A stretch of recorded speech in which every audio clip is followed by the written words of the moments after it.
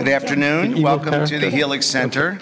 I'm Gerald Hurwitz. I'm the Associate Director at Helix, and I want to welcome you all today to this very interesting roundtable we have with some very distinguished participants on the permanence and impermanence of mathematical concepts. Let me introduce you to the speakers today, and they will kindly raise their hand when I mention their name. First is Michael Harris, who is professor of mathematics at Columbia University, and before that he held positions at Brandeis and the University of Paris Diderot. He obtained his PhD in '77 from Harvard University under the direction of Barry Mazur, a name that should be familiar to you shortly. He has organized or co-organized more than 20 conferences, workshops, and special programs in this field of number theory. I'm going to go on because there's such a long list of accomplishments. We'll move to our next participant, Natalie Sinclair. She is Distinguished University Professor at Simon Fraser University in the Faculty of Education. She is co-editor of Mathematics and the Aesthetic, New Approaches to an Ancient Affinity, and What is a Mathematical Concept? She has also led the development of two multi-touch apps for arithmetic learning called Touch Counts and Touch Times.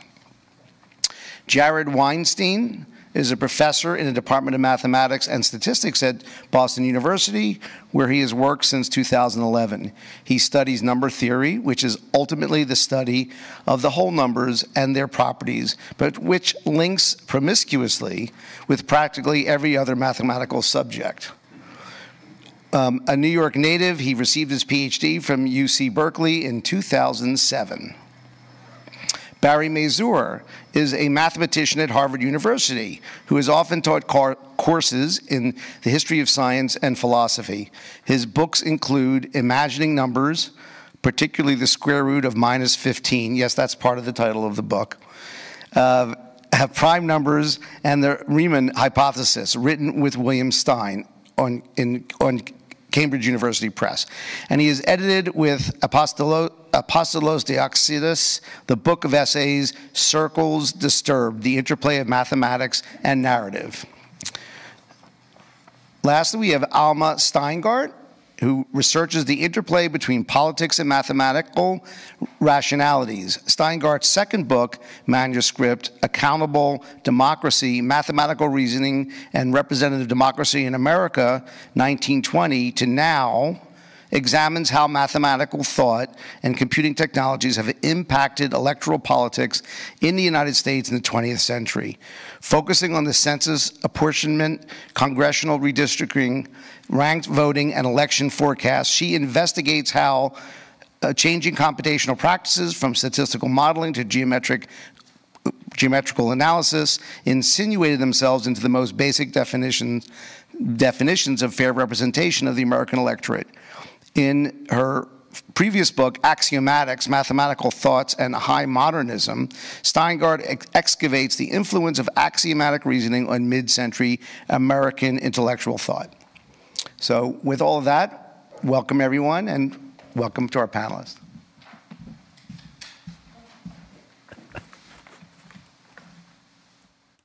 Well, I thought I would start by setting the tone and hoping that people will immediately change direction. But this is at least how I was thinking about the topic. The title, Permanence and Impermanence of Mathematical Concepts, developed through a conversation among several of us. And I'm going to quote from an essay by Catherine Goldstein, who has devoted much of her work to showing that the notion that mathematics deals with timeless concepts is limited. That view, he said, mathematics is the art of giving the same name to different things, wrote Henri Poincaré at the very beginning of the 20th century. But the view of mathematics encapsulated by this, that it deals somehow with sameness, has also found its way into the history of mathematics. In the popular genres of the history is hidden the idea that despite changes in symbolism, despite the use or not of figures, etc. Despite the presence or not of proofs, some mathematical thing is indeed the same. And the rest of the essay, she develops reasons to question that assumption. And that's one starting point. And I should say maybe my motivation comes from living through a period when certain notions with which I've been working during much of my career are being substituted by other notions, and the question is whether they are really the same, whether the concept survives, or whether somehow the way of thinking about them being so different has changed the nature of the concept. But let me just give you a few quotations, because this reactions to this are not always tranquil. So here's a well-known quotation from Carl Ludwig Siegel, speaking for the past. Just now, Lang has published another book on algebraic numbers, which Barry didn't want me to include. What? He didn't want to include this in the blurb, I think. Which, in my opinion, is still worse than the former one. I see a pig broken into a beautiful garden and rooting up all flowers and trees. So that's the past, the voice of the past. And on the other hand, the voice of the future. This is Chevalier speaking within Bourbaki. I'm going to translate it loosely. I ask myself whether this mass of the most éculées et pisseuses, which I'll translate, is actually not a practical joke by the other members of Bourbaki. This is a criticism of a draft of a book.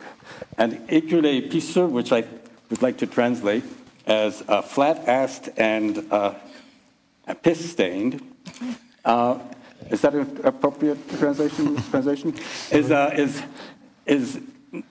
Is a characterization of the old way of thinking. Yeah.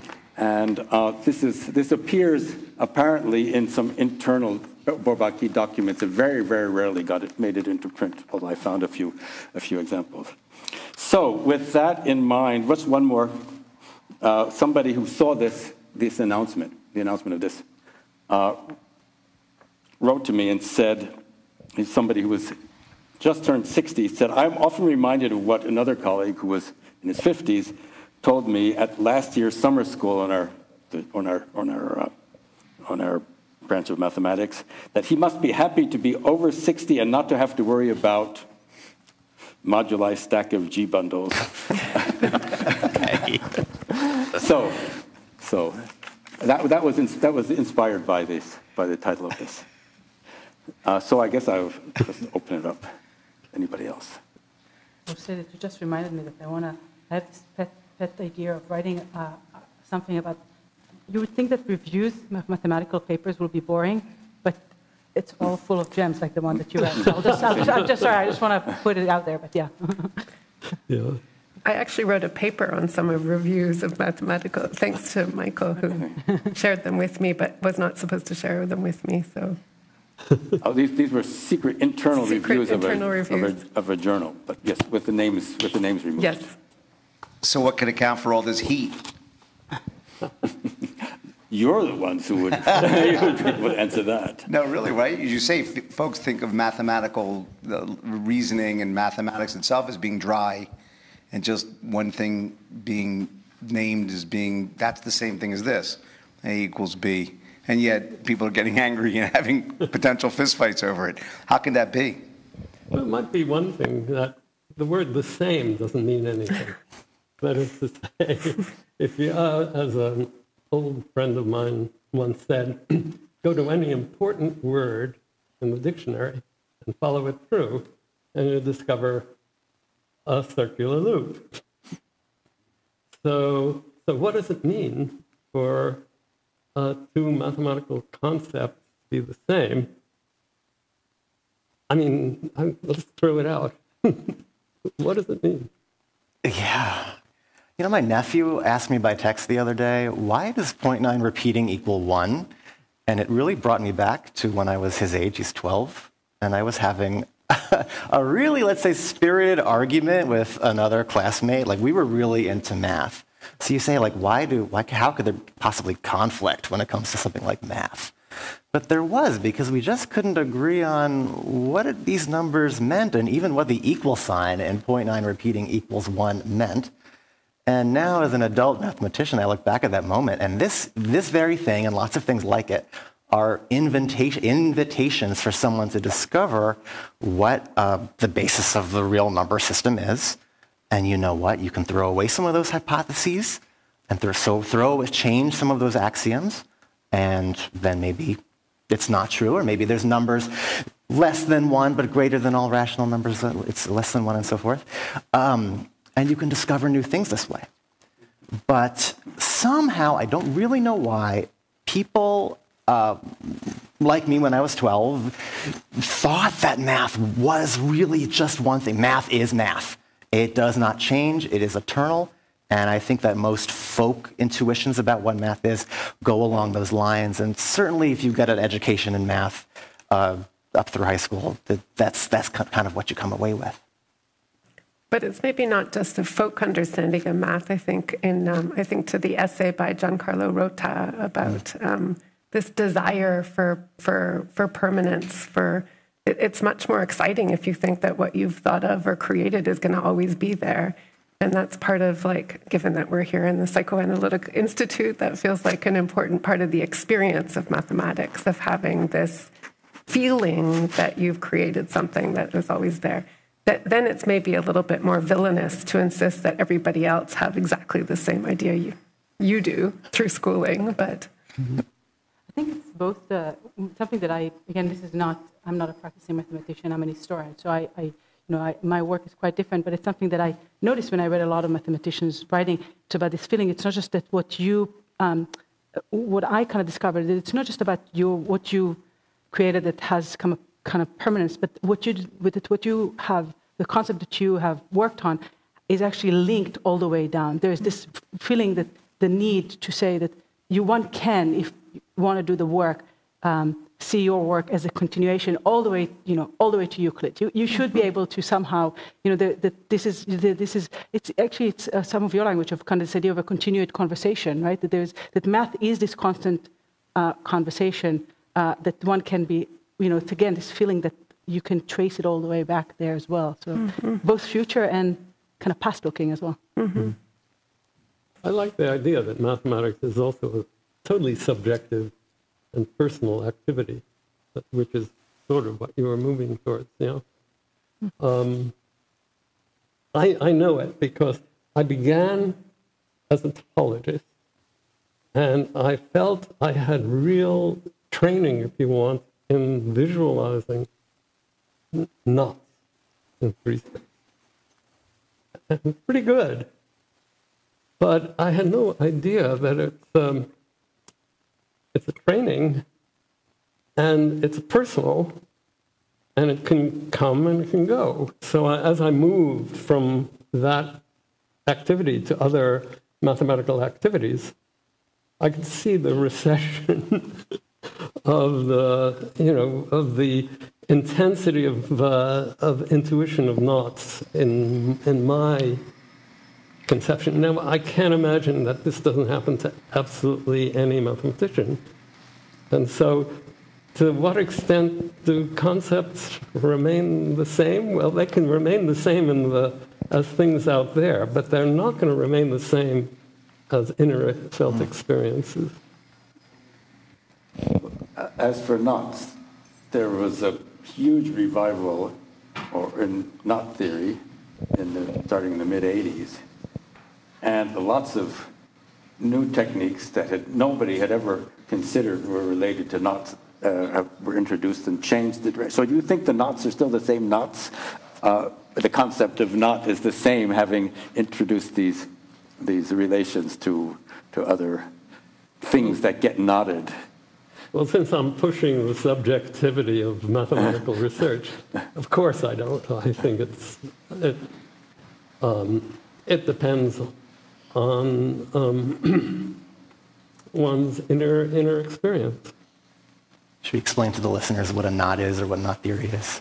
Okay, a knot is you're in this room and you imagine a piece of string that is knotted in the usual sense, but the two ends of the string are finally joined.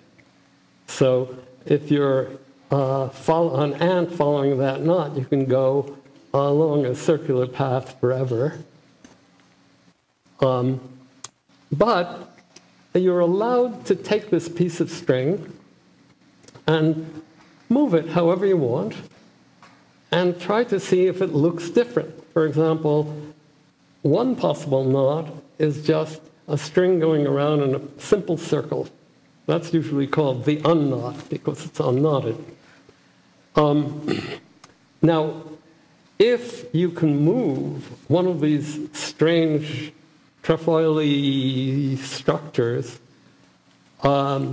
which intertwine with itself, if you can move it continuously without tearing anything, but move it so that it finally somehow gets unraveled and becomes looking like that circle, it's called the unknot.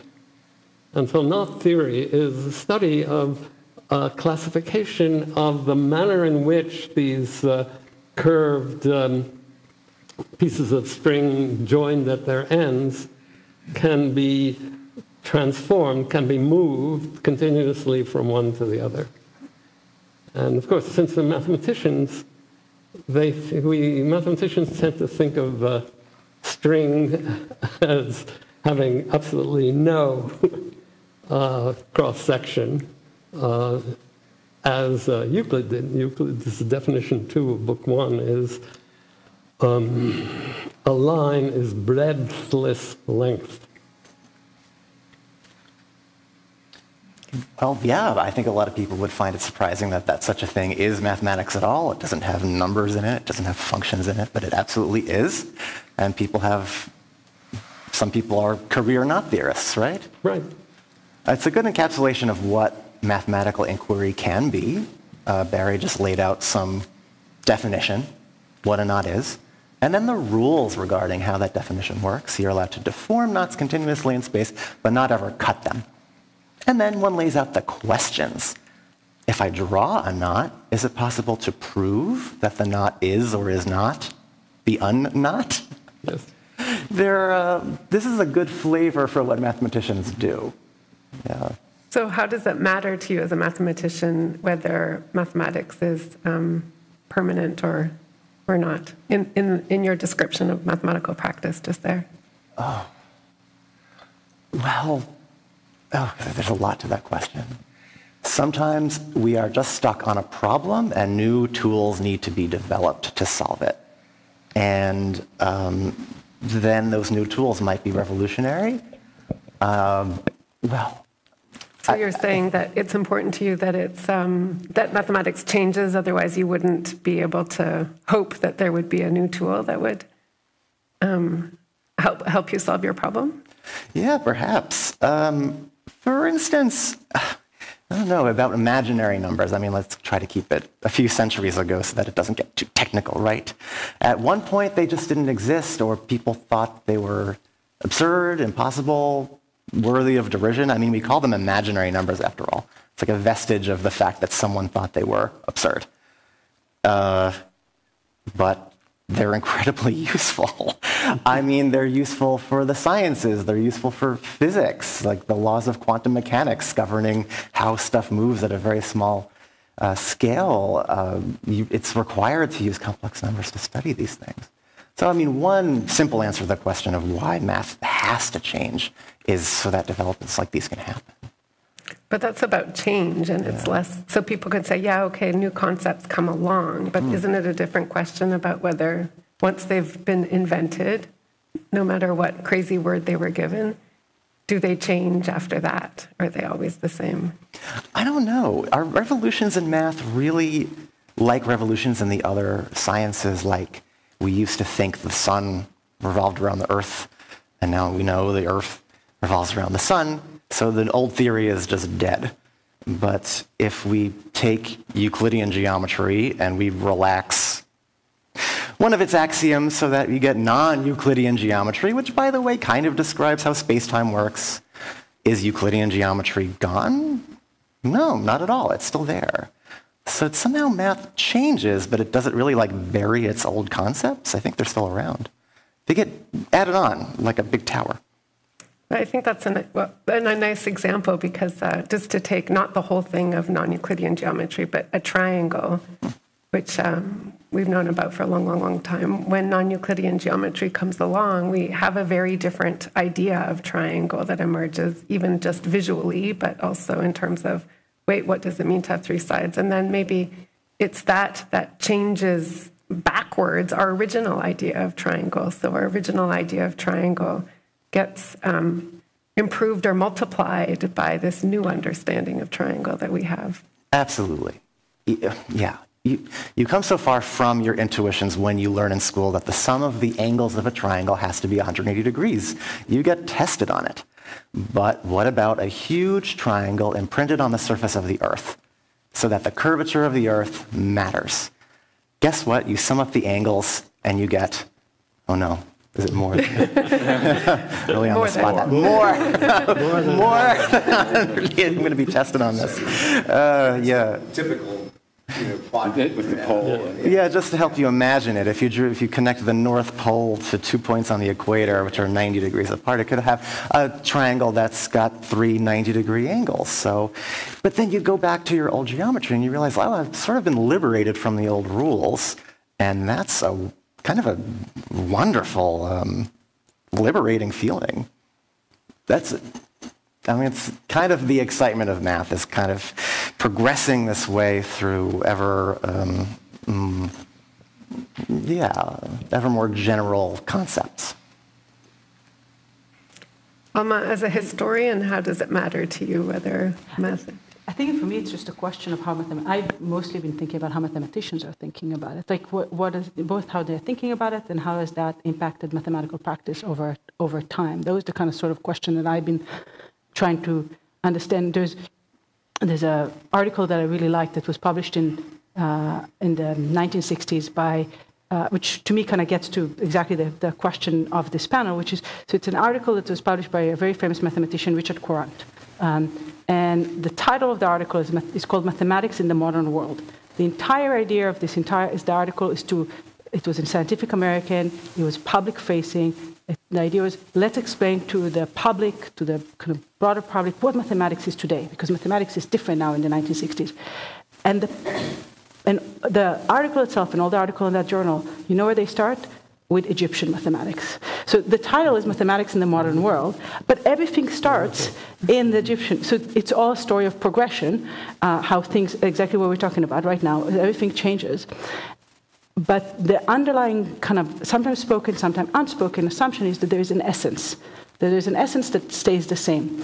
And that, to me, it's to understand what is it for a mathematician and why is it important, right? Why is it important for a practicing mathematician to have this idea of that there is some sort of essence, even if it's not well defined or not something that anybody can explain exactly what the essence of a number is. Why is there still a need, maybe a need is not the right word, to hold on to this idea, right? Why would you not start a mathematics in the modern world with, here's what's happening right now? And I think that's a common idea. I mean, I use this as an example because I really like it, but I think you can probably find contemporary accounts that will do the same thing, that will start somewhere, they will try to explain something that's happening today by going back X number of years. And I myself am struggling with this. I mean, it's a question. That's like the driving question to try and understand. Why is that the case? Because you don't see it. I think it's true that you see it less in other fields of science as well. Yeah. I mean, you were asking about knots. Do you think that knots are the same? You're asking various. So it's like we can throw the question back at you. I'm not a knot theorist, but I noticed that both Barry and Jared defined knots in 2023 the same way they would have been defined in 60 years earlier. So in that sense, that definition, so the definition has not changed, but does that mean that the concept hasn't changed? Because it's not, because the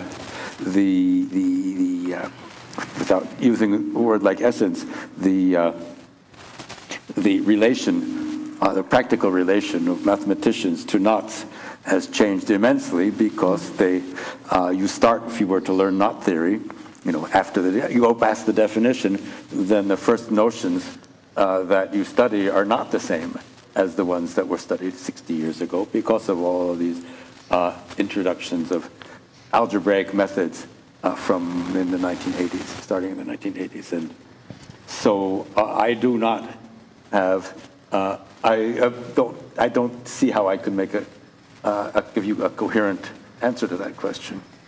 But Alma, you're using the word essence as something that's in itself ungraspable, but what's the center of gravity of this concept, which may actually be changing in everybody's viewpoint. Yeah, I mean, but it itself is ungraspable. Ungraspable, undefinable, yeah. I think that's part of the. But the quotes the things you quoted at the beginning, and then the rest of the discussion makes me wonder, why is this permanence and impermanence in mathematics? Why don't we ask ourselves? I never heard somebody say permanence and impermanence in genetic studies, permanence and impermanence in biochemistry. In other words, that feeling of almost finiteness or closeness doesn't really occur to one in quite a lot of other fields. So what is it about mathematics that makes those people you quoted react so strongly, and why is the subject one of interest? Well, you would say, of course, mathematics is going to continue to develop forever. So why is this a question in mathematics? It's different from the other sciences in that, at least formally, it's not connected to anything in the physical world. That might be one easy way of answering the question, why don't we? But that was not historically always correct. Of course not, yeah. So, right, so as you mentioned, mathematics didn't used to be thought of as something separated from the physical world. I mean, it was geometry, which literally means measuring the earth. Or, right, but the way we think of it now is, well, maybe that's why people defend its permanence, just because it's supposed to be divorced from anything in the world. It's supposed to be inherent in logic itself, so it somehow can't change. I think it's related to the fact, too, that we're still teaching in schools mathematics that's been around for 2,000 years, using technology that's been around for 1,000 years, and symbols. It's just like in any other one of the school disciplines, they've sort of caught up to people read novels of today, not just the novels of the past. But isn't that a part of the initial appeal to future mathematicians? Jared, what you were mentioning, the debate over 0.9 repeating in 1. I think, is it possible that initially this sort of Platonic version of math, that it is completely fixed and infinite and permanent, that's part of its initial appeal, and then as we go along, as mathematicians, you go, oh, it's not exactly, that doesn't work out so well. Yeah. I think a mathematician working on mathematics always, not always, sometimes, at least once, wobbles between a totally Platonic sense, it's out there, it's constant, it's permanent, and I'm going to understand it. And that's the Platonic view. And then there's the Kantian view, that I am sort of dealing with my own intuitions, space and time, and I'm using that to represent perhaps things out there, but those things out there have no name. They're sort of like the essences of Alma. Yeah. And then there's another view that refuses to dichotomize between those two. Oh, yeah. two. Well, that's why I said wobble. Okay. I think one wobbles. Uh-huh. And I feel it, too, that, hey, anyway. There's a famous philosopher, Hirsch's phrase, which is mathematicians are Platonists during the week and formalists during the weekend. So, But that still dichotomizes Yeah. what's the Yeah. middle position. Yeah. Yeah, I'm definitely a wobbler myself. It's very appealing to think of a mathematical essence and mathematical progress as just getting closer and closer to understanding what the true thing is, like what a true triangle is, let's say. But also doing math can feel like writing poetry. Like there's a beauty to it. It makes you feel good talking about it. Builds community. And is there like was there an essence underneath a Shakespeare sonnet? Or no, it's an act of human creativity. So I'm definitely wobbling between these two extremes all the time. Turn to the triangle and imagine the first person who realized that a triangle was not just an object by itself, but was one of a whole family of polygons. This was, and many of the things you could say about triangles, you could also say about polygons, like it has the same number of corners as it has sides, for example. And so then comes, I'm thinking about, of course, about this 23 mathematics. But then the triangle, is it the same object as it was when it was just a triangle, when now it's one of a family of similar objects? And then you can say, and then somebody realizes there are 3 dimensions. And instead of just looking at 2-dimensional figures, you can look at 3-dimensional figures. And then much, much later, there are n-dimensional figures, and you could do topology and everything you were saying about the triangle. Well, you can still learn about triangles in high school, but maybe the purpose of learning about triangles is to prepare you to do topology when you grow up. And this is the whole of mathematics is constantly growing up in the sense that, as Jared says, one is going to find that the essence of a triangle is not to be just something with 3 sides, but to be one of unlimited range of figures in geometry and all kinds of geometry. And there is a drive, which is not, I don't know if this is one of the 7 drives you were mentioning before, to generality, to stop thinking, as this quotation, the French quotation, was about thinking about what this subject matter was in a limited way as opposed to in the most general way possible. That's an expression that was characteristic of the Bourbaki group in particular, taken to extremes, but it's in asking about the permanence of the concept, when it changes in its level of generality, does that mean it was revealed to have been all along something that was only discovered millennia after it was first considered, or is it a different object at these 2 different ends of the historical process?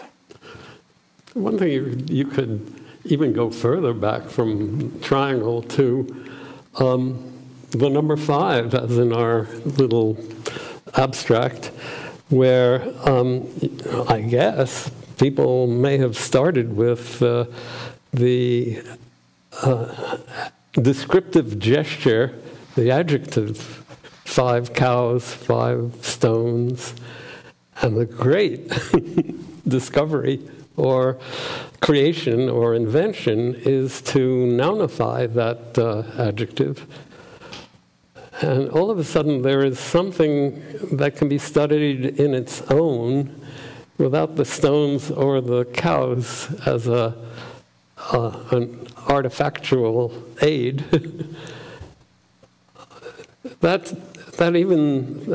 in the same spirit as your triangle, but must have occurred earlier. I think that sort of thing must be the breakthrough for mathematics. Some real discovery that you can nounify that adjective. Well, that was a breakthrough, but in retrospect, Was it a good thing? maybe it would have been better to have the 5 cows and the 5 rabbits. And Well, I think 6 cows is actually better. what? 6 cows are better than 5. Okay. But now I'm wondering about this sort of trend towards abstraction and increased generality in mathematics, and that seems to be, okay, that's one of the things you might list under essence of mathematics, if you're going to try to generate a list of possible criteria. How could it be that with that movement, which includes the early adoption of Platonism within math, because that seems, well, what is 5 if it's disconnected from objects, if not something Plato would say, in heaven? How did that lead to where we are today, where people say, oh, wait, we're not right about that? Does anyone care to respond to that one? Well, I think it depends a little bit on your theory of learning or knowing. I think you could say that there's an essence to 5, but that's taking 5 to be like a thing that exists out there somewhere. Nobody has been able to say where yet, so there's that. But we could take a little bit more of a probabilistic view of what 5 is, which is basically all of our experiences that we have each had of 5. And in all of those experiences, which include this one here with all of you people here sitting down, that is an instantiation of 5 that will be quite different than the one that I had when I turned 5 years old, but that is also an instantiation of 5. And all of these multiple instantiations of 5 that I have will have some commonalities and some repeated patterns that sort of get more and more engraved over time. But that doesn't mean that I'm going to forget all of you here the next time I think of 5, because you're still there. You just might not be part of like the most repeated pattern that I have. And one of our urges, I think, in the 7 urges is to be able to communicate with each other. And so I'm checking out with Barry, like, what are our common experiences of 5? We would like to be able to share something about 5. And we'll have some, not all of them will be the same, but that's the basis on which we are able to talk about generality or abstraction, is on that sort of reduced set of overlapping and also probabilistic and maybe even quantum experiences of 5. And geometric, of course. And geometric, yeah. But don't you think there's a tension for a mathematician, on the one hand, to think about concepts exactly in the same way that you were just describing, kind of experiential, practice-based, the way you learn about it. And on the other hand, there's this need in mathematics to define things, right? To come up with a great mathematician needs to define their concept. It seems to me that those two desires, somewhat understanding of desires, are operating somewhat at odds with one another, right? On the one hand, to keep the concept open, and on the other hand, mathematicians desire often we need a definition, right? Like you will tell me, but the kind of defining concept is foundational to accepting it in the same way. If you can clearly define it, again, it will be hard for you then to get the rest of the community to accept it, no? I mean, this is a question to the mathematicians. I think you just gave a definition of what math is. It's somehow the art of speaking clearly in a way that's unambiguous. I think this is a very unique field in which we can at least attempt to do this. When you say 5, well, I could say it's a member of the integer ring, which has such and such property and obeys these axioms, and at least give a definition. And you just gave a definition of knots earlier. That, to me, kind of is what math is. It's this art of definition making. You're setting the rules of whatever game you're playing. But the way you know, the way you know the concept is not limited to the definition, right? So this is, I think, that's what I was trying to get. There's some tension between the need to define it and the other hand, on the way that you actually come to grasp the way that one comes to grasp the concept has to do with learning it in all those different ways. Or you can think about a circle as an equation, you can think about a circle as a projection, you can think about a circle as me drawing this, but you come to learn that you can define a circle, but the way you learn a circle is actually quite now multiple. I understand. Yes, these two things really are in conflict, especially when the intuitions precede the formal definitions, which happens an awful lot. Like with Well, the definition of 5 has run through a lot of turmoil. Right? I mean, Justin Volpin, who was an extreme constructivist mathematician, kept trying to put some doubt as to what the initial definition actually of the number 5, where one thing, it could be the quincunx, that is to say, the 4 vertices of a square and the central point. And if you think of it that way, well, it's 5 objects with a certain property. And the minute you think of it that way, every notion of 5 objects has some conditional property to it. So that David Hume, I think in the Treatise on Human Understanding, said, we can identify a number in that he had rather wonderful verbs, but I'm not going to use his vocabulary. If every unit of the one thing that you think of as that number corresponds to a unit of the other thing that you think of as that number, in fact, is acquainted with is one of his terms. And if so, then you can pronounce those 2 sets as equal and equal to 5 if there are 5 of them. Right, so there's as many people around this table as there are bottles of water. Yeah. Because there's a correspondence, right, 1 to 1. Yeah. Yeah, okay. Yeah, okay, that's kind of the modern definition of number in a sense. It precedes all the modern definitions. Oh, it precedes it. It's, yeah, I see. Yeah. Because maybe there's no progress. Maybe all of the ideas are there all of the time, like a block universe. Yeah. Oh, I love that concept. You mentioned the term constructivist, right? Do you want to say a little more about that so people? Yeah. Yeah. Well, I mean, I can. I don't want to. Okay.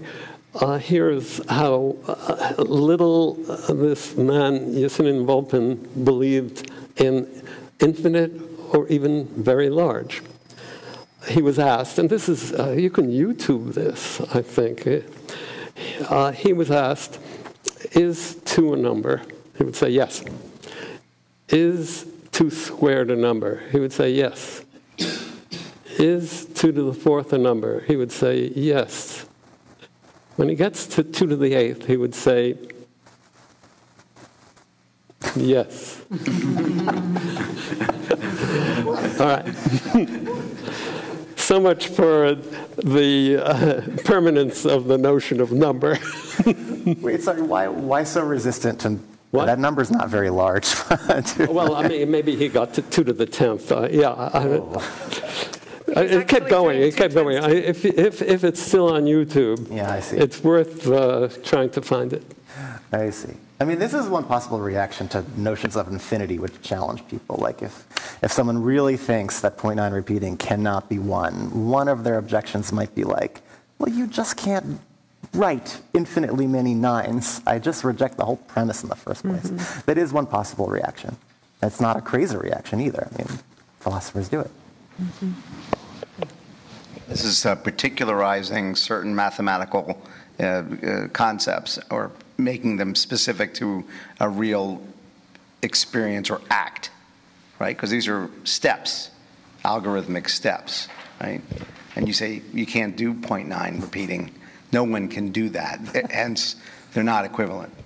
Right. I mean, that's not the mainstream view within math, not at all. We use infinity. There's no branch of mathematics that doesn't engage with infinity in some way. Yeah. Poincaré was a little hesitant. What was he?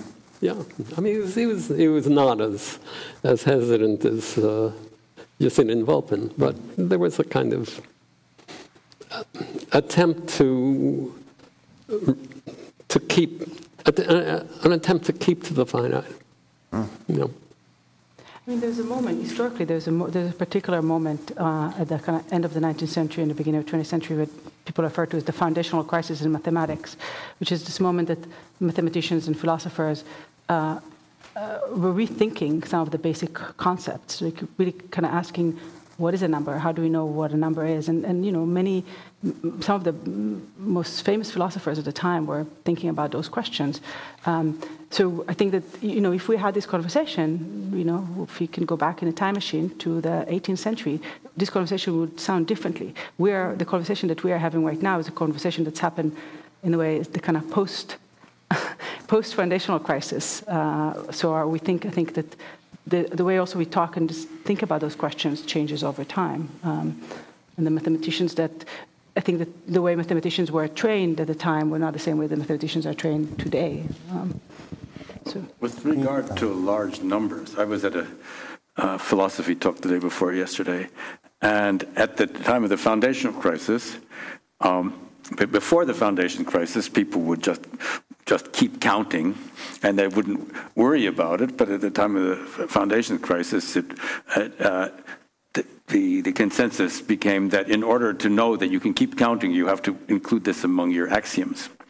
And so at that philosophy talk, it was raised. I don't remember which philosophers questioned the validity of the successor axiom, which means to say that after each number there is another number, and they were arguing whether can you actually have mathematics if you don't if this is not admitted, in which case is it really an axiom or is it just part of what it means to be doing mathematics? So the number before this crisis was somehow innocent, and then it lost its innocence because you have to add an axiom in order to keep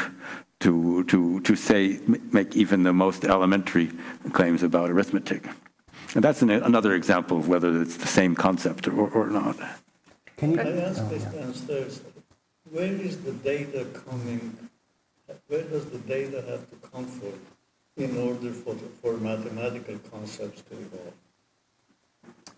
Where does the data come from? Well, we gather data in a sort of a funny way. We stare at blank blackboards and at our computer screens. From your brain it comes? Well, I don't want to say only. I have gathered empirical data by writing a little computer program to test a hypothesis. But the funny thing is that most of our theorems are true for all inputs, and that could be infinitely many inputs. And so you will never prove such a mathematical statement just by running an algorithm, because you'd have to wait an infinite amount of time to check every case. So instead, our proofs are finite, but they're abstract enough to handle infinitely many cases. And perhaps the question is not where the data or where the incentive comes from. So we're in a group of mostly pure mathematicians. I mean, there have been some mathematical development has come along because there are outside incentive that somebody had to figure out some kind of new physical theory, or that ideas came into mathematics because of trying to solve ideas in the physical world, or trying to solve. So it's those necessities of that the problem arises not in one's brain, but arises in the world, that brings in trying to solve those problems. That's a new problem. Maybe it's a new. But I think for pure mathematicians, one might argue differently. I'll give an example, simple historical example, which is roots of polynomials. So a very, very long time ago, I don't know how long ago, probably far back as the Babylonians, it was the formulas for the roots of a quadratic polynomial were already understood, that you could write down square root of b squared minus 4ac, that formula, the quadratic formula. You can blame the Babylonians for inflicting memorization of this formula. So there was actually, I think there was an op-ed I read once. Why should high school students have to learn the quadratic formula? They've got their calculators, and it's by somebody who was a professor somewhere. And then that then came in the Renaissance a quick succession formulas for roots of cubic equations, and then degree 4 equations. And you notice that going from cubes to degree 4, you've lost the connection to geometry. And so it was a problem to continue this. Why would you where would the incentive to continue this come from? But that's, you could say it's a natural incentive where people wanted to gain glory. They got glory for that one cannot imagine now for the degree 3 and degree 4. And then it turned out at the beginning of the 19th century that you couldn't find a formula. And so at that point, you've got 2 options. You can just give up, or you can say, well, that was not really what we cared about. We really didn't care about the roots of these equations after all that time. People were fighting duels about them, but they were mistaken. In fact, what we wanted to know is just that there are roots, and then you could say there are roots, and then say as much as you can about them. And that's the beginning of algebraic number theory in some sense. That's part of what we do. And Galois was the person who created the way of thinking about roots, although it's not the same Galois theory that people teach us, not what nobody teaches what Galois actually wrote, for example.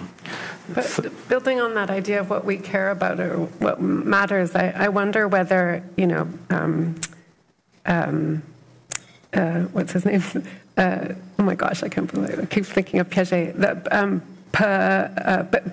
Piaget? No, the philosopher, the ancient Greek philosopher. No, Plato. Whether he set us up for focusing so much on objects and existence and uniqueness and identity, and not focusing as much on how things are different, and sort of your work on sort of thinking of different ways in which things are the same. And I'm thinking a bit about category theory and how it is not so much interested in just objects, but in their transformations, how objects are related to other objects. And if we take this category theory idea in mathematics and apply it to our conversations, it's not, maybe the important thing isn't just what these ideas are, but how they relate, how they transform. And that's part of the package that's maybe more interesting in the end than is 5 the same. Maybe the more interesting question is, what are all of the ways in which we now relate 5 to other things? And if we follow infinite category theory, we'll eventually get from 5 to a torus, somehow, because there'll be all of these transformations that will be there, which reduces the emphasis on identity. You're moving towards the Wittgenstein view, right? That the meaning, well, for him, it would be the language game. The meaning of a word is really, in some sense, nothing much or more than, or at least extremely given by the network of relations that word has to all the other words, or the meaning of an object is the network of relations that object has to all the other objects that are akin to it. Yeah. In category theory, there is a statement that says exactly that, Yoneda's lemma.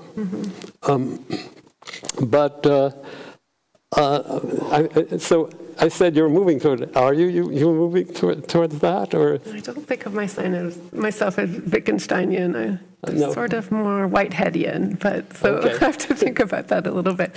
I mean, I think for Wittgenstein it is just a language game, and I don't see it that way. I see it as much more of a language historical game. Material sort of set of practices. Category theory came up Would someone like to take a crack at explaining it? Okay, oh, me? Oh, fine, I'll try. Okay, so who am I? I'm Jared Weinstein. I'm a mathematician. I'm from New York. But that's one way of answering that question. But another way is I'm a brother, I'm a son, I'm an uncle, and so forth. So recognizing that objects don't come in isolation, but rather studying their relations with all other objects of a similar type. The collection of all objects that have something in common is called a category. Like, it's not used in its colloquial sense. It has a specific meaning. And I think lots of pure mathematicians, maybe all of them, agree this is a fantastic and superior way of talking about things. It's incredibly clarifying. Yeah. The first time someone tried to publish a paper on category theory, it was rejected by the journal. The editor, who was a great number theorist, actually, rejected it, saying, that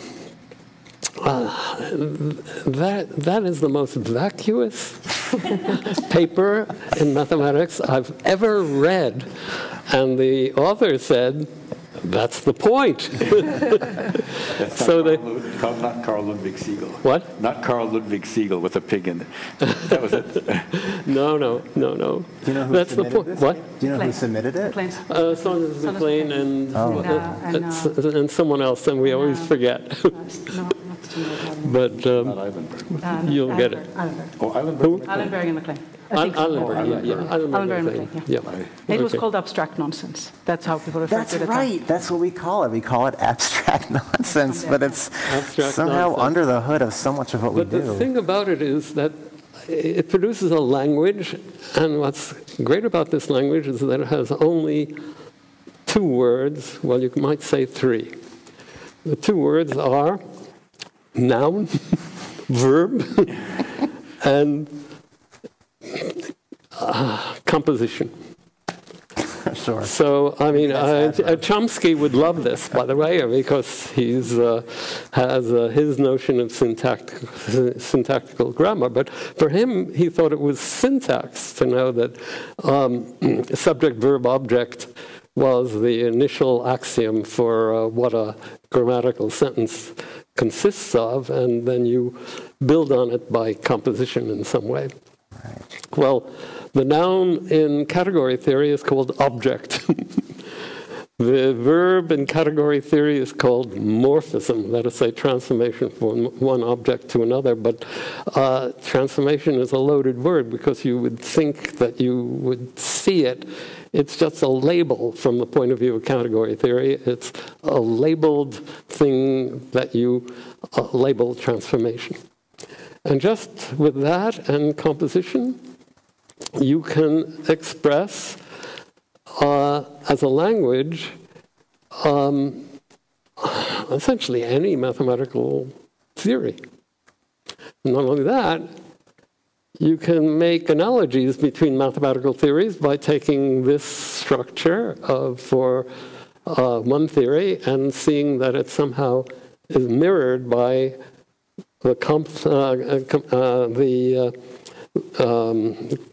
the same structure for another theory. And so that would identify two theories on the basis of this similarity in terms of these two simple words, this tiny language. Anyway, that's category theory.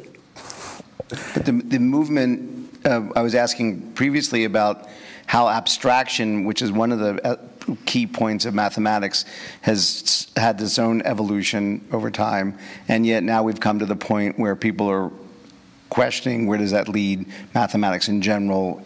Can you say anything about mathematics in general? Those sorts of questions. It leads us there. So some of the solutions are these, I would say, more pragmatic solutions. I mean, even including Wittgenstein's approach has a sort of pragmatism to it, right? And the solutions you're suggesting in this category theory sounds like another instance of that. So this is some sort of pragmatic approach.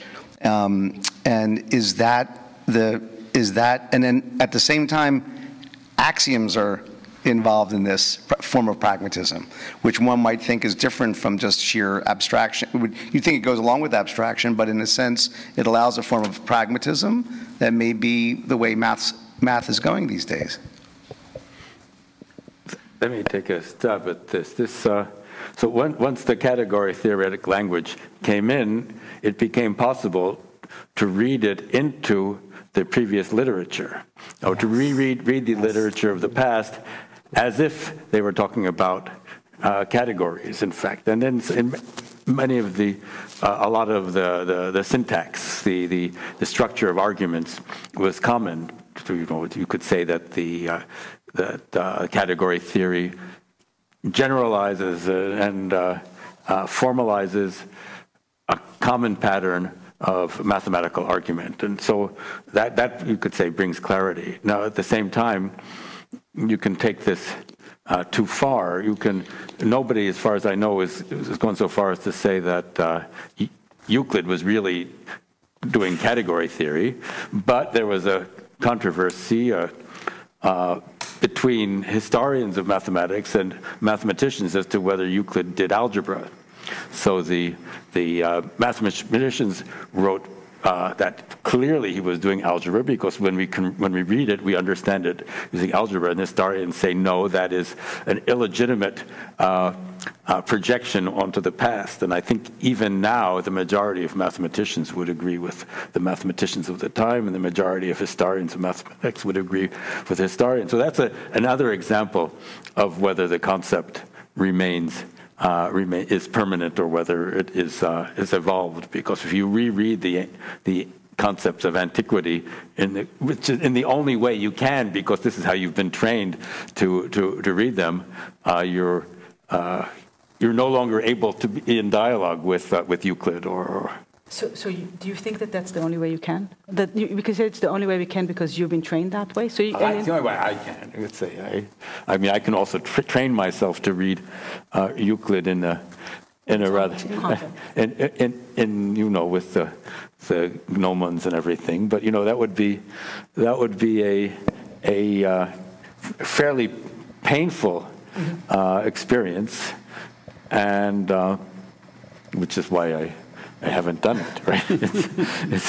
But what is invested in? So what is invested in?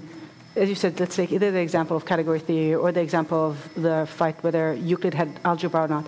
What is invested in arguing for of rereading the past with that language, or what's invested in arguing for the fact that there is algebra? Why is? Why do people argue about it? Yeah. I would think on the part of the mathematicians who were defending that, there are two things. There's first dogmatism, because that's what they said, and secondly, they didn't want the historians to tell them what to think, and that is a very present reaction. I've heard mathematicians, very good mathematicians, even some who know the history, saying, well, that you really have to be a mathematician in order to understand history. I'm sure you've heard that. Mm-hmm. Yes. Oh, God. But there's politics invested as well, right? That's what I'm trying to get. I think that's what you're trying to get at. Go ahead. No, it was a question. Yeah, I'm going to hear.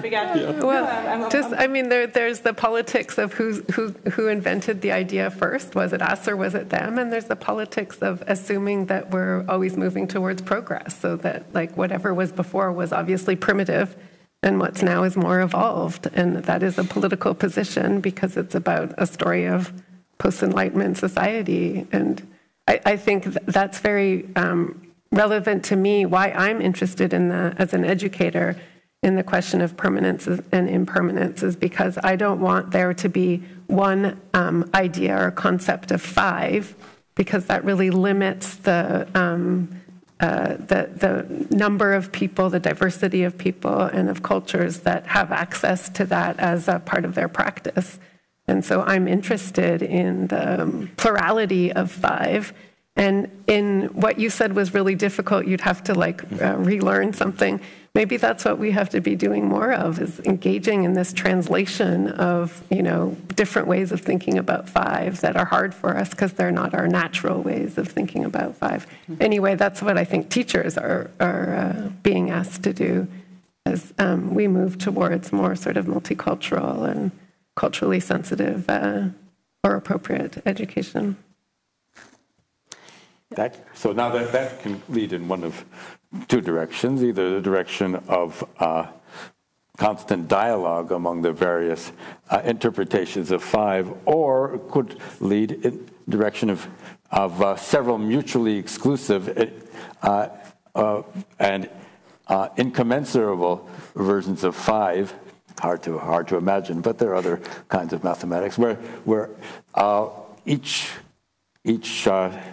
culture would defend its own against the rival notions, And I don't think that'll happen because we're way too mixed up already as cultures. We don't. I think we have the quintessential definition. I see. That was good.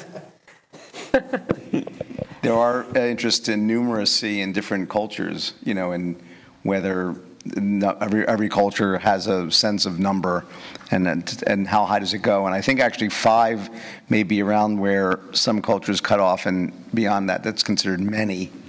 And I wonder, if you go back to what you were mentioning when you mentioned Kant before, Barry, whether this sort of synthetic quality of these numbers has something to do with how we think about them and how we might be creative about them. One of the reasons to have people have a diverse sense of what 5 means is that it may create the basis for imagination and for new ideas. There is a 5 in Kant's literature. And he uses it to a great advantage, I think, for his attitude towards what he called the synthetic a priori. So the analytic a priori for Kant is sort of tautology definition. So perhaps 7 plus 1 is 8 wouldn't count as anything other than tautology, because that might be the definition of 8. But he has, in the Critique of Pure Reason, this equation, the only equation he has, 7 plus 5 equals 12. 7 plus 5 equals 12. You have to put the 5 on the other, As the second. As the second one, yeah. You know why. Yes. Okay. That is not a tautology for him. That is what he would label as the synthetic a priori. That is, say, it's something that you have to use your own intuitions in order to comprehend. And of course, I think the reason why he used 5 was this. He would say there's 7, and then he would use his 5 fingers, and just count. But that itself is a strategy, and there are other strategies for getting this 7 plus 5 equals 12 equation. But you need a strategy, and it's not a tautology. Anyway. Well, I'm wondering whether that's where arguments come in, where we appeal to intuition, and people have strongly different, there's room for wobble there. Could be. Well, should we open up the floor for questions? If anyone has a question, please come and step up to the microphone.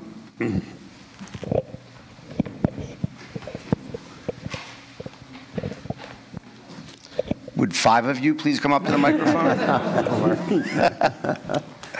Well, 2 and then 3. So. Yeah.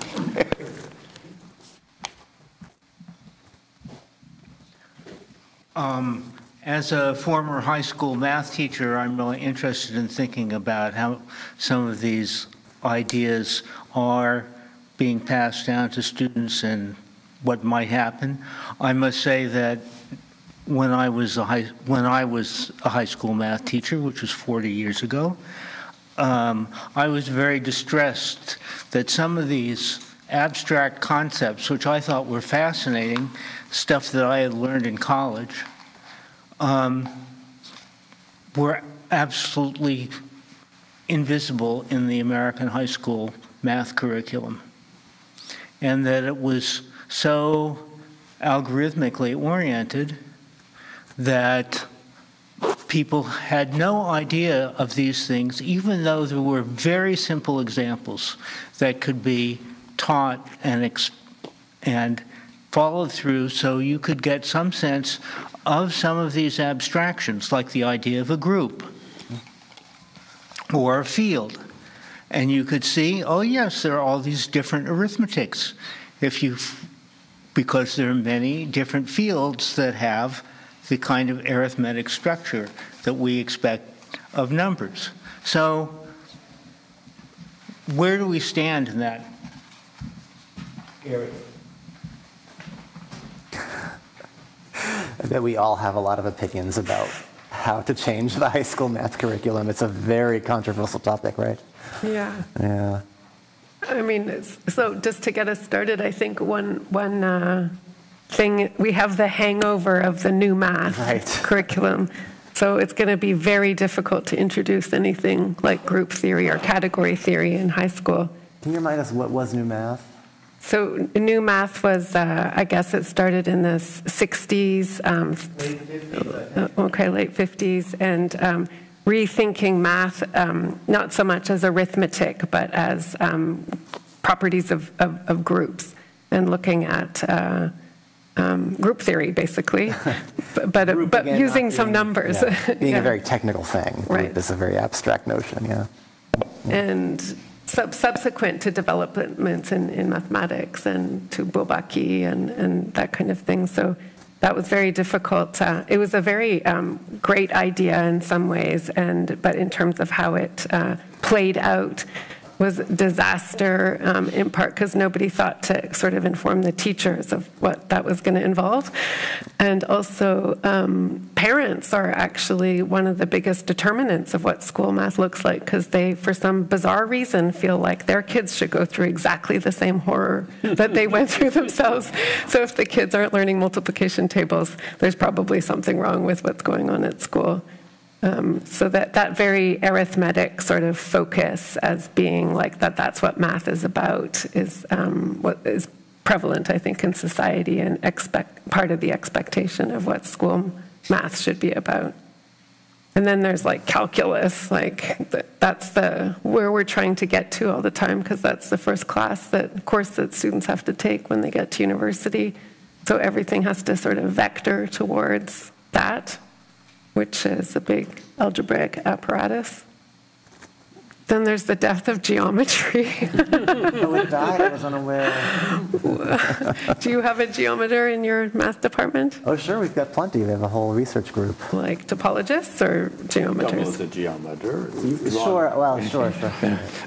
Well, yeah, there's plenty of geometers of different stripes represented, absolutely. Yeah. But those are three. I'm sure you have more you want to add to. Oh, about the high school curriculum? Yeah. Oh, I'm just not a high school educator. I just know that, and mathematicians will relate to this. I was out with friends, and I made a new friend who asked me what I did, and I said I was a mathematician. Can you guess the response? Oh, I hated math. Together with an I'm sorry, as if I was expecting every person I know to absolutely adore the subject. Oh, I just hated it, sorry. But then then they asked, well, what does that entail? And I said, well, I teach calculus, and I teach linear algebra and other things, and then I also do research. I make new math, and the reaction to that was, but hasn't everything already been discovered? Because what is the math education that you learn in high school? It's from a few centuries ago, generally, and they kind of is oriented towards you, the student, solving the problem and getting the answer. Like, I was looking at what my niece in 9th grade had to study for her tests. It kind of surprised me. It was all the different centers that a triangle could have. Back to triangles. A triangle, I don't know if you knew this, has like 7 different centers. No, like 3,000. Oh, 3,000. All right, well, my niece had to know about 7 of them. Those are the important ones. And she had to memorize them, and she had all these different mnemonics for like memorizing how to name the different centers so that she could identify a picture of a triangle with that center and pick out the name. That's just not what math is. I am not an expert on this subject. Why do you think it's that way? What you said math they teach at school is the same as long time ago. So why is it that way? I guess these things are done by committee, and it converges on something that no one is happy with. That's the only explanation. But most other subjects are probably done by committees too. What is it special about math that's happened to it? I think math is also historically has been associated with the way of reasoning, that you learn math, but you actually learn how to reason. So it's not just about learning the math that you're going to learn, but somehow rationality itself is being developed as you study math. So that has historically always been the case. There are many examples of that. I think that to some degree there is assumption, I think, that it's cumulative in the same way that, you can't, I think that's what happened with the new math, which there's still the idea that you first need to teach students what are numbers, how to add numbers, how to, there's certain kind of basic arithmetical properties that one needs to learn. And one of the famous critique of the new math was, it's a book by a mathematician, Martin Gardner has the Why Johnny Can't Add. Why Johnny Can't Add. Yeah, that's the one I was thinking about. Why Johnny Can't Add, which is the idea the idea of the critique was, okay, you taught my son, my child, all of this high abstract concept of mathematics, but then my child cannot add. My child still, he understands all this all this concept, supposedly, of the mathematical concept, but cannot just add two numbers. So I think we also have societal expectation of what we assume, what we expect, rather, that a child should be able to develop, sort of kind of mathematical concept, mathematical ideas that we kind of expect that a child going through, let's say, elementary school should be able to do. Choose the right cell phone plan. But more cynically, math operates in our society as a gatekeeper. So it's the best tool we have so far for deciding who gets to go on to higher education and what field, and how much money they get to make after that.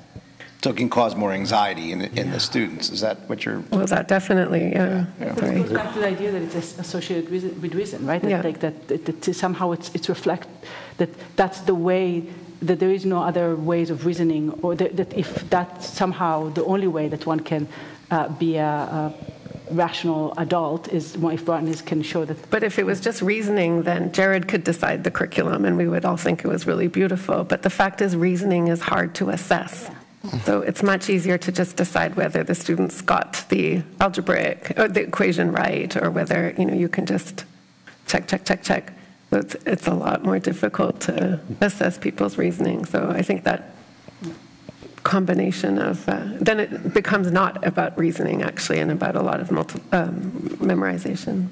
You could also say, to be even more cynical, because it's possible, that it's a training in not questioning authority. If the authority is vested in the people who control whatever, the mathematics or the internet, then if you have been trained that the ideal subject, the ideal discipline is one in which there is one answer, and you use certain kinds of reasoning to reach that answer, then you will maybe have a harder time developing the habit of questioning where the authority for decreeing this answer comes from.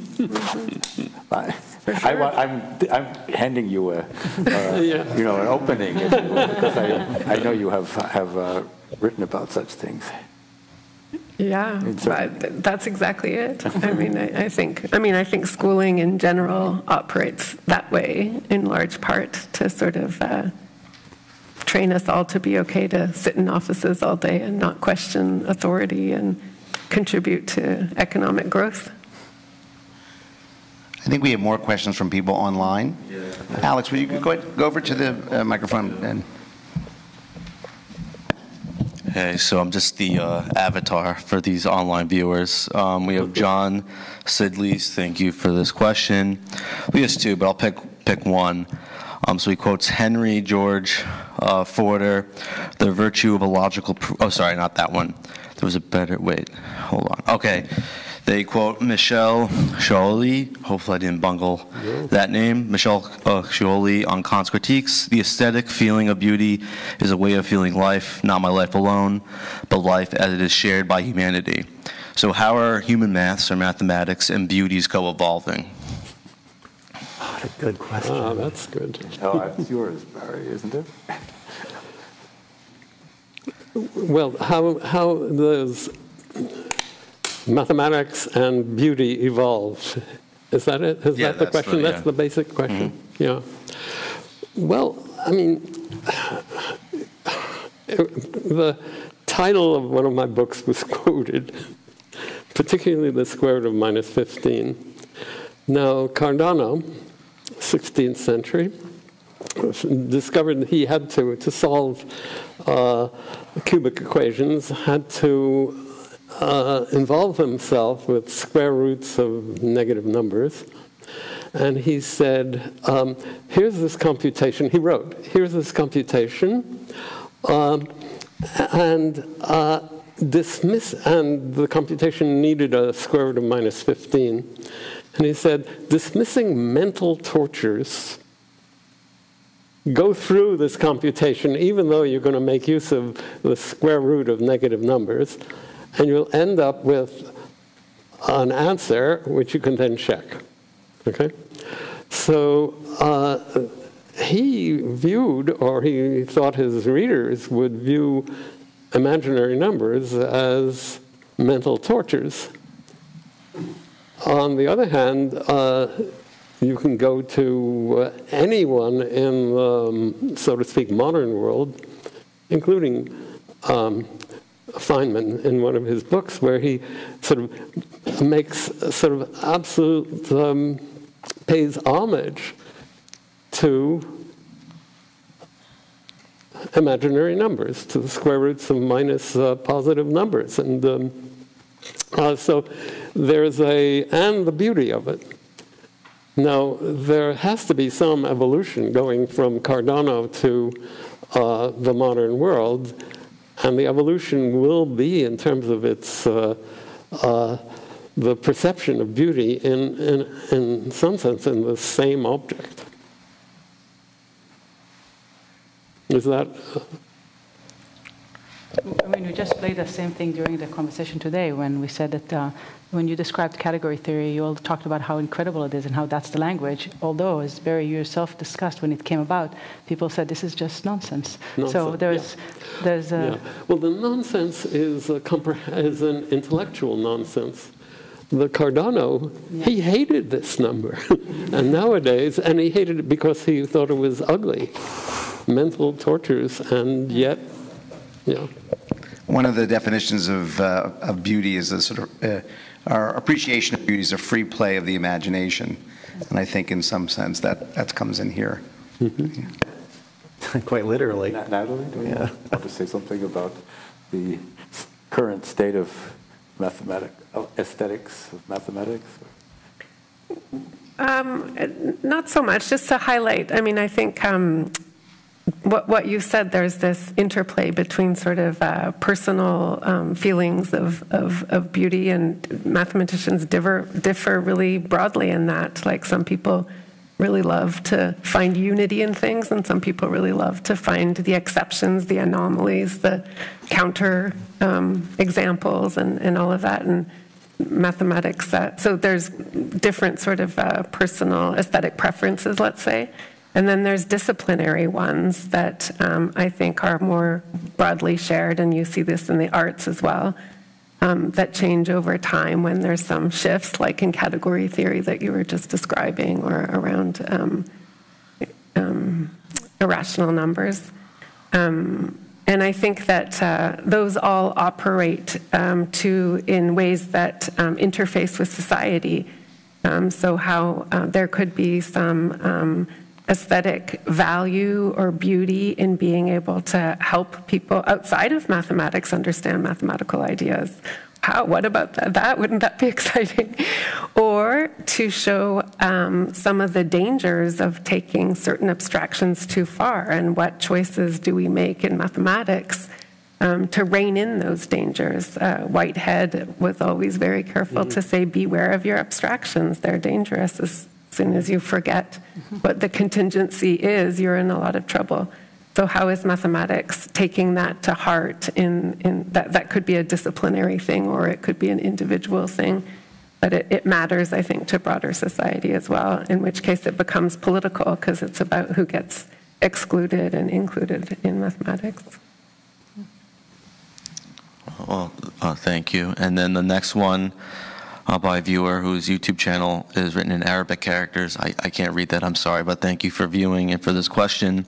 So what they wrote is, what is the relationship between the permanence and impermanence of mathematical concepts with the permanence and impermanence of mathematical methods?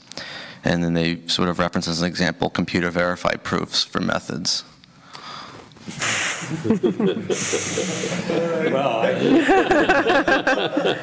Well, certainly, I'm not going to comment on computer-verified proofs right now, but certainly there does seem to be one of the motivations for that is to fix the meaning of the concept once and for all. If it has been translated into a program, and the program has been run and checks, then that means two things. First, that the argument is valid according to the system that's been programmed, and secondly, you don't have to think about it anymore because there it is. It will be there. That's permanent. If the language in which it's written is permanent, of course. That you can see that as a hindrance to evolution, because if you were to adopt a different framework, a different kind of language, and the different languages available with which people work are not mutually don't communicate with each other, or don't have the same theorems, in fact, then if you fix one, if you fix the one that belongs to Elon Musk, for example, because he's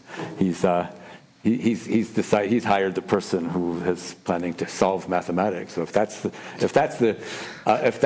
version of mathematics, then you can imagine that the future there will be everything will be permanent, like in the way that death is permanent. It's I mean that's one reaction, but maybe there could be others as well.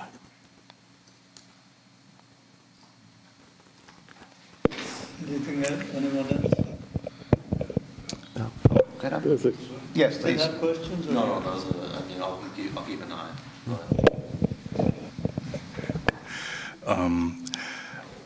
I wonder, first I must confess that I came to appreciating the beauty of mathematical thinking relatively late, this inner room, but I came through it through music, and I wonder what you all have to say about this, because I feel like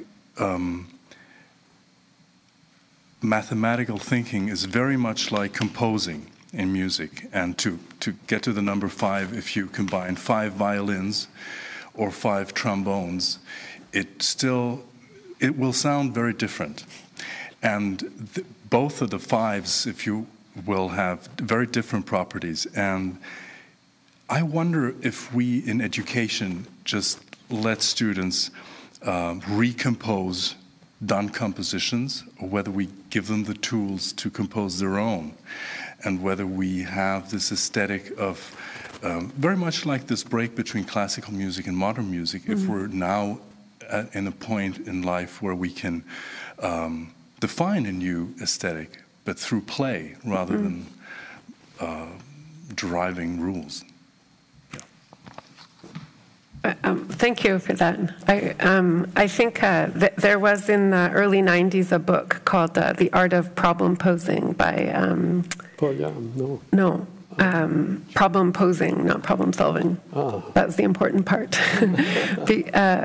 By Stephen Brown and Marian Walter. And it was specifically to get to this idea that all of math is basically about, you solve my problem. Okay. And so it's a bunch of exercises that somebody else came up with, and it's just like if you had to play everybody else's music. And actually, most mathematicians would agree that one of the most creative parts of math is coming up with a problem, posing a problem, because you get to set the terms, and then you get to decide what a solution is. So that book was giving teachers tools to how to encourage their students to pose their own problems. And when you do that, you end up sometimes encountering mathematical ideas that definitely are not in the curriculum and could be even beyond their level of understanding. But not always. There's ways you can sort of manage that in the classroom.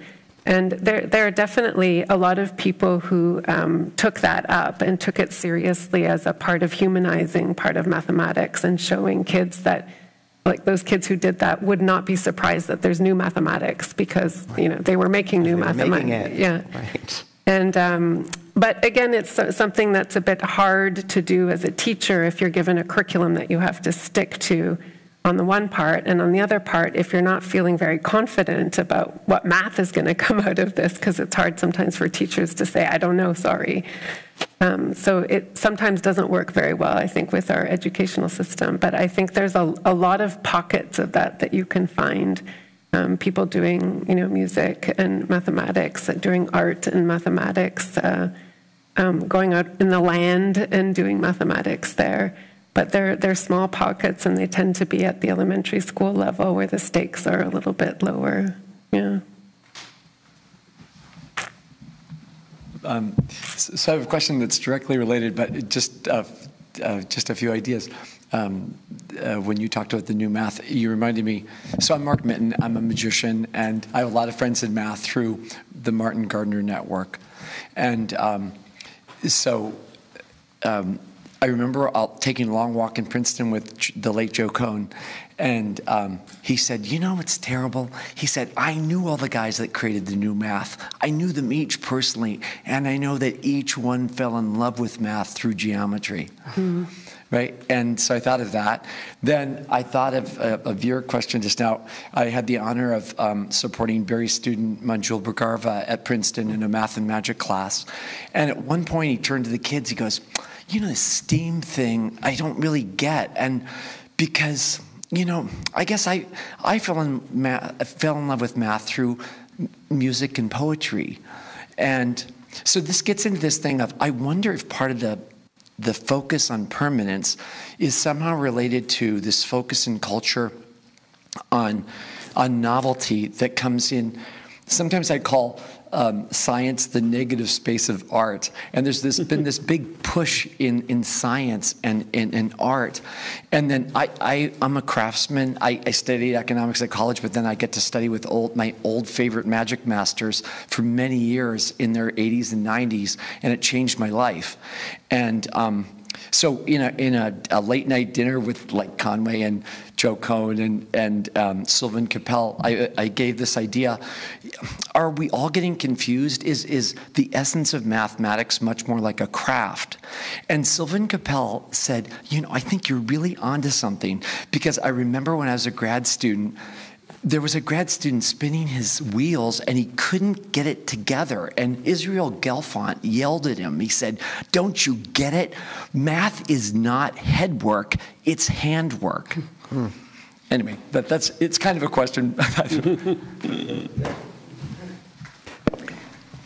I've been having this fantasy based on reading your blog, because you cited somebody who said that the one job that we're going to lose first because of AI is the mathematician job. That was a... you cited it in one of your... That was not a person who said that. It was a study. Right. And it was a study based on the characterizations of jobs by, I think it's the Department of Labor. They have and they break down jobs into tasks. And... so there's a list of 9 or 11 tasks that make up the job of mathematician, most of which I've never encountered, but that's the way it's understood. So of course, what a mathematician is not just, if if the NSA claims to be the world's largest employer of mathematicians, then maybe those people are doing that job, right? That we don't know the number because it's classified, but it's the largest number, whatever it is. But then the people who wrote this study, who are in AI for the most part, admitted that they did not, they had hired some team of matching the tasks to things that whatever AI can do, whatever ChatGPT in particular can do, and said, well, this looks like this job looks like something that ChatGPT can do, but they admitted that they were not experts in this field. They didn't talk about mathematics in particular, but they just, nevertheless, there was the problem with the study itself, although they acknowledged that there could be these problems. And then there was a problem with the article in the press that synthesized this to say that mathematicians are the job most at risk, and somebody wrote to me, somebody in New York wrote to me, look, we're the most at risk. So, but that's not, but is that I don't see how that follows from what Mark's question, though. So well, it's related to a thought experiment. As if math wasn't the gatekeeper subject of our curriculum, then it probably would be more like art. And you could probably convince yourself of that by wondering, what would art look like if it was the gatekeeper subject of our curriculum? There'd be a lot of tests on whether you could draw straight lines or, I don't know, stuff like that. But it's right, yeah, probably. I think it's not just in the curriculum itself. I mean, the example you just gave, that all the people that actually work and started the new math for themselves fell in love in mathematics through geometry. I had this moment, and I write about it in a book, on one of the great mathematicians of the kind of mid-20th century called Steenrod. And I looked at his paper when he was a student, and it's all diagrams. It's all like he's working on these curves. He's like writing this really passionate, long letters about these curves. By the end of his career, he becomes known with the kind of most abstract algebraic category theory approach. All the diagrams have completely disappeared from his writing. You don't find it anymore. And part of it is the incentives of the field itself. It becomes that if that's the dominant within the kind of community, if that's kind of the dominant approach, because there's an incentive structure, you fall in line with the incentive structure of the community. And they're always with mathematicians, even in the height of Bourbaki, that we're doing different approach, right? That were kept this kind of more geometrical approach, or this geometrical investigation, but they were often relegated in some way. I don't know how to quite explain. I talked to another mathematician who was describing to me that his name is Thomas Benshoff. I think he retired from Brown by now. But he was describing to me, he wrote a lot of books about it, that since he was a kid, he was fascinated by the fourth dimension. He had this he did something that kept him up at night, thinking about the fourth dimension, trying to think, how can you think about the fourth dimension? Who would build these models, like three-dimensional models, and draw, and did all this stuff? And I remember that I had an interview with him, and he told me that when he was coming into the field, he felt that the way that he was trying to do math had no space, because the dominant approach for the field was much more abstract, and it was very hard for him to figure out how to. That's how we describe it, how to find a place for the sort of mathematics that he does. So I think there's also kind of institutional and structural and aesthetic, it relates as well to all of this. But yeah, there's a story about Chevalier who's giving a lecture in a big undergraduate classroom. Who? Chevalier. Who you mentioned had the complaint about the éculé pisseux. Yeah. So he's writing out his proof of the theorem, and I don't know which one, and he gets stuck at a certain point and is like pacing and turns his back to everybody in the classroom, makes a little diagram on the board, erases it, turns around, and keeps on doing the proof. And it's obvious, right? Well, excluding himself from the possibility of using diagrams. That's true. That's true. Hi, I'm not a mathematician, not a scientist, but in school I really loved math. And I'm from former Soviet Union, and the Soviet Union math actually in high school and middle school was on college level here.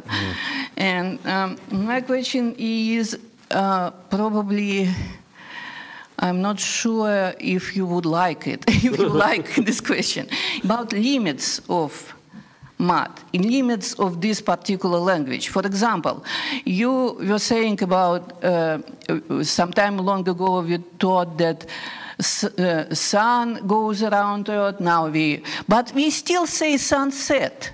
Yes. You see, and in poetry, if you read the poetry, you will never meet explanation. No, this is actually wrong. Sunset is wrong.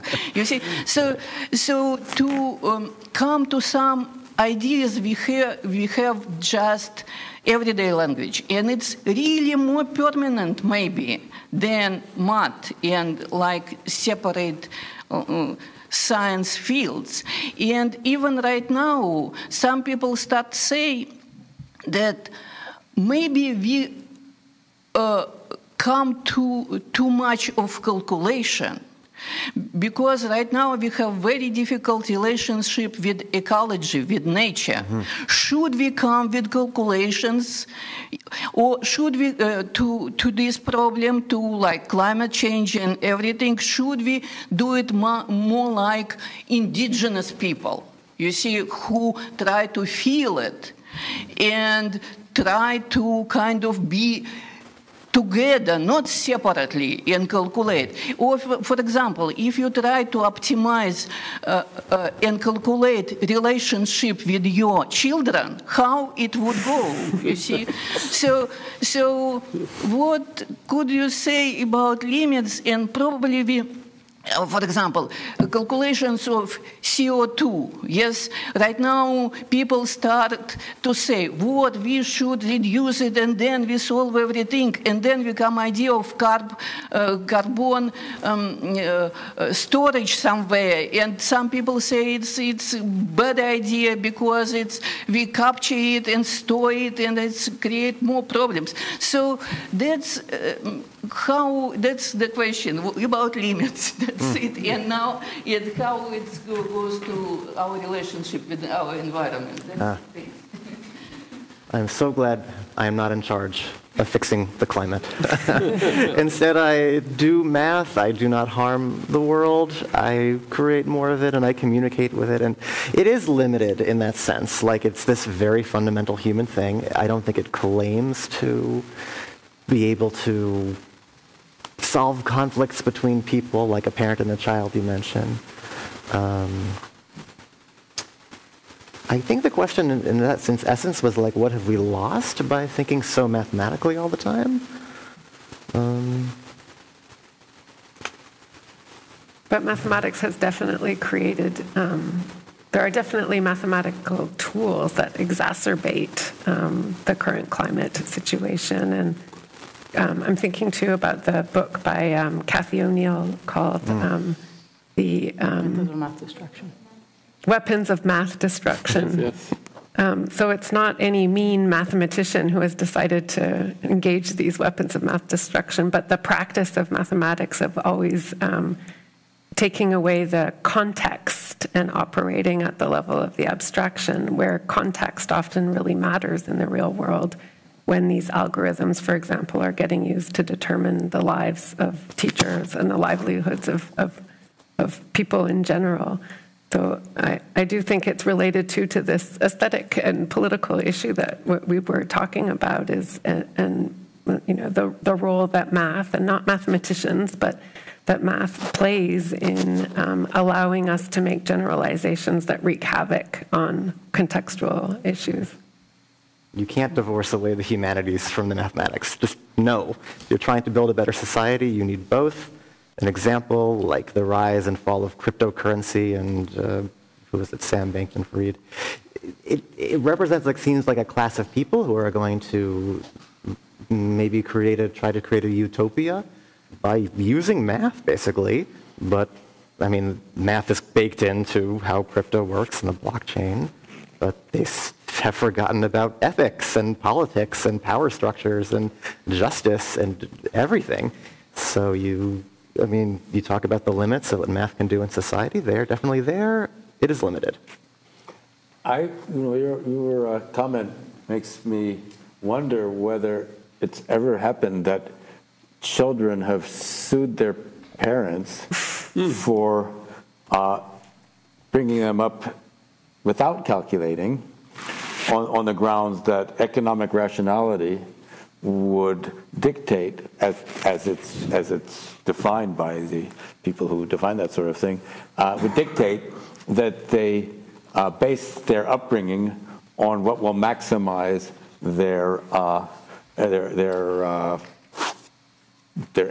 property as when they become adults. Now, I don't know. I can imagine that some lawyers would be willing to take on a case like that.